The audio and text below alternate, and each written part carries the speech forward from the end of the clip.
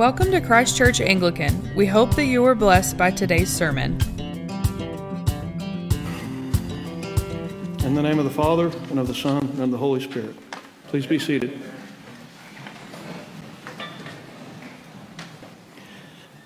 Our gospel today is a great comfort to me.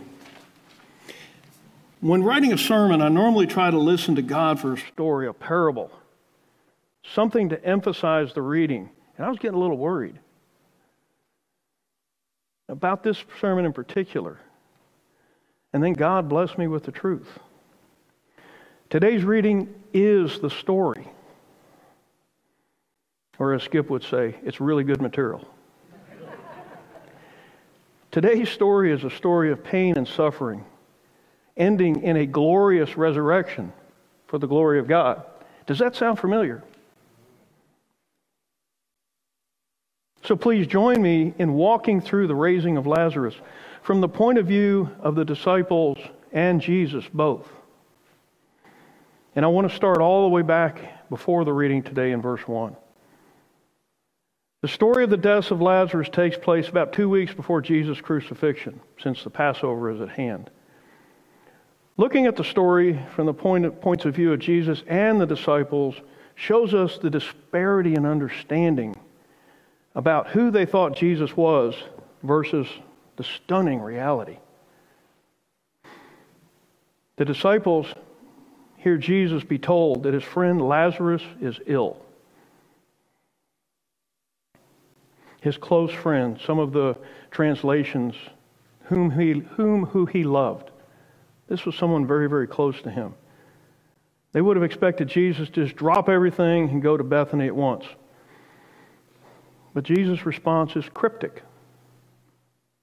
And taken at face value implies in modern English, he'll be fine. This illness does not lead to death, but it is for the glory of God, so that the Son of Man may be glorified through it. Jesus had healed many, including healing people who were not present. The disciples probably assumed that Jesus would heal Lazarus remotely, or as with a centurion, or that he'd already healed him. No one would allow someone they love to die if they could help. Jesus stayed and ministered for an additional 2 days. And then Jesus told his disciples, "Our friend Lazarus has fallen asleep, but I go to awaken him." Looking at these things from the eyes of the disciple, this is probably good news. Lazarus is sleeping, healing, so they can stay in safety. And there was no need to travel and put Jesus and themselves in danger. See, the temple leaders had already threatened Jesus at this point with arrest. And Bethany was only 2 miles from Jerusalem, easy range for the guards. And the disciples knew he would be arrested. Jesus was their friend, their teacher, their mentor. And perhaps they were thinking Jesus is delaying out of concern for their safety and his. Then Jesus tells them, Lazarus is dead. This must have been a major shock to the disciples. Jesus loved Lazarus like a brother. To simply let him die, wasting 2 days without going to see him to heal him, must have been a shock to them. Is he worried about his safety enough to let a friend die? Is Jesus just that uncaring? We know from their behavior that they did not realize that Jesus Christ is God. Now, they knew it intellectually, but they did not know it in their heart to the point of total commitment, total trust. Next, Jesus tells them, "For your sake, I am glad that I was not there, so that you may believe. But let's go to him." What, you let your friend die? What about us? I can hear him ask. Would you let us die for no reason? Think about the disciples at this point in Jesus' ministry. He's healed the blind, cast out demons, raised the dead, and he let his close friend, his brother, die.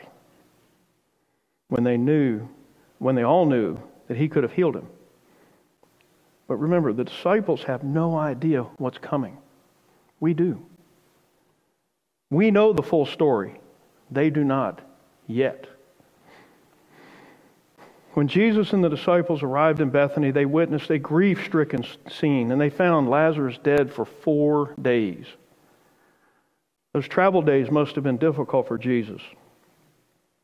He knew his close friend Lazarus was dead and in Sheol. And his close friends and disciples, he knew they would be upset, disappointed, angry, because he had failed them. He had failed someone that he loved. But Jesus knew his time had not yet come. Again, the disciples have no idea what lays ahead. I have suffered great loss, as many of you have. I have prayed to God that they heal my loved ones, return them to me in health. And he did not. I know the pain of Mary and Martha, as many here do. We all grieve differently. This is not a competition. This is a pain that will cause you to lash out at anything. You can't express your anger at the dead for them not coming back, so you lash out at the first person you can find. The person Martha lashed out to was Jesus. Lord, if you had been there, my brother would not have died. And then realizing who she was speaking to, seeing the miracles, the blind see, the deaf hear, the dead raised, Martha, the worker, the caregiver, the servant, says, but even now I know that whatever you ask from God, God will give you. Jesus tells her, your brother will rise again. Imagine standing there, Jesus, the teacher, the prophet, the Christ, reminding her that she will see her brother again. And knowing Jesus teaching about the resurrection, is reminded that he will rise again on the resurrection on the last day. Now, I really could stop right here. I'm comforted in my losses with this simple fact alone, that I will see my loved ones on the resurrection day and see them in heaven when I pass. But as a disciple standing there, I can almost see their heads nod in grief-stricken agreement. Yep, that's what you keep telling us. Then Jesus says, I am the resurrection and the life. Whoever believes in me, though he die, yet shall he live. And everyone who lives and believes in me shall never die. Do you believe this? Can you imagine standing there and having that question thrust at you in that situation? Martha answers what she's learned with her time over Jesus. Yes, Lord, I believe that you are the Christ, the Son of God, who is coming into this world. Martha gets it, but not the whole picture yet. In her defense, can anyone here claim that they know the fullness of God? I don't see a whole lot of head shaking yes, so I'm going to assume that's a no. Martha still has the reality of her dead brother and Jesus, who could have saved him if he'd just come sooner. Her pain is born on her face when she says this, but she understands. Martha then calls Mary from her grief, and Mary falls at Jesus' feet. Jesus saw and heard her pain, her grief, her anger directed at him. In her words, echoing Martha, Lord, if you had been there, my brother would not have died. Deeply moved, Jesus asked to be shown where Lazarus lay. I envision the disciples saw agony all around them and heard the accusations from the sisters and the crowd. And knowing that Jesus delayed coming when he could have saved Lazarus, they probably believed they saw a broken man in front of them. And they did see a broken man. Jesus. Jesus feels the pain of his friends. And I'm going to repeat that. Jesus feels the pain of his friends.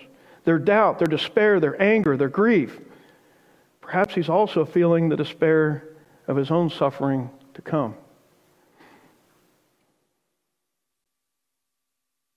And he can't hold it in any longer. Jesus wept. The Word of creation wept. Let's stop and think about this.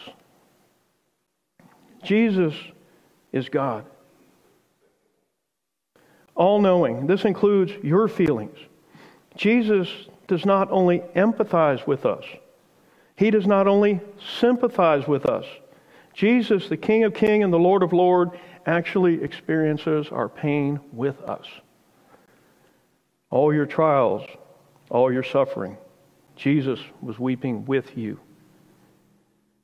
Your pain is His pain.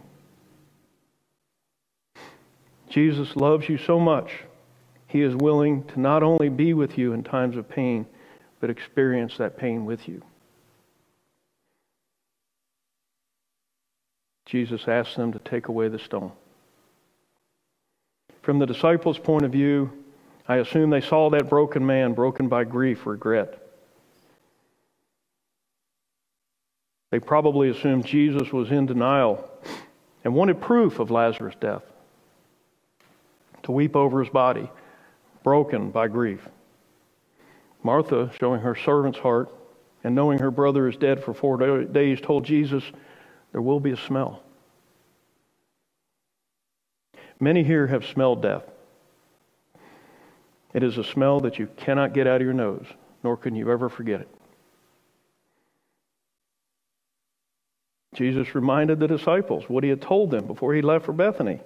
Did I not tell you that if you believed, you would see the glory of God?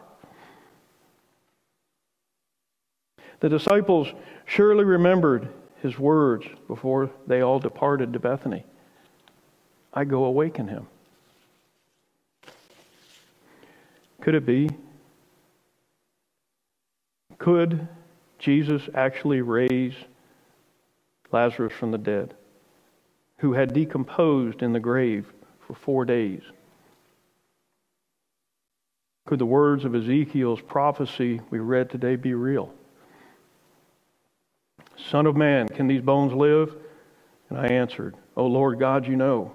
There was a sound, and behold, a rattling, and the bones came together, bone to bone. And I looked, and behold, there were sinews on them, and the flesh had come upon them, and skin had covered them, and the breath came into them. And they lived and stood on their feet, an exceedingly great army. They rolled away the stone. And Jesus, full of emotion, tears in his eyes, lifted up his eyes to heaven and said, Father, I thank you that you have heard me. I knew that you always hear me, but I said this on account of the people standing around, that they may believe that you sent me. When Jesus had said this, he then cried out with a loud voice, Lazarus, come out. Lazarus, dead 4 days, walked out of the tomb alive. His hands and feet bound with linen strips, and his face wrapped with a burial cloth.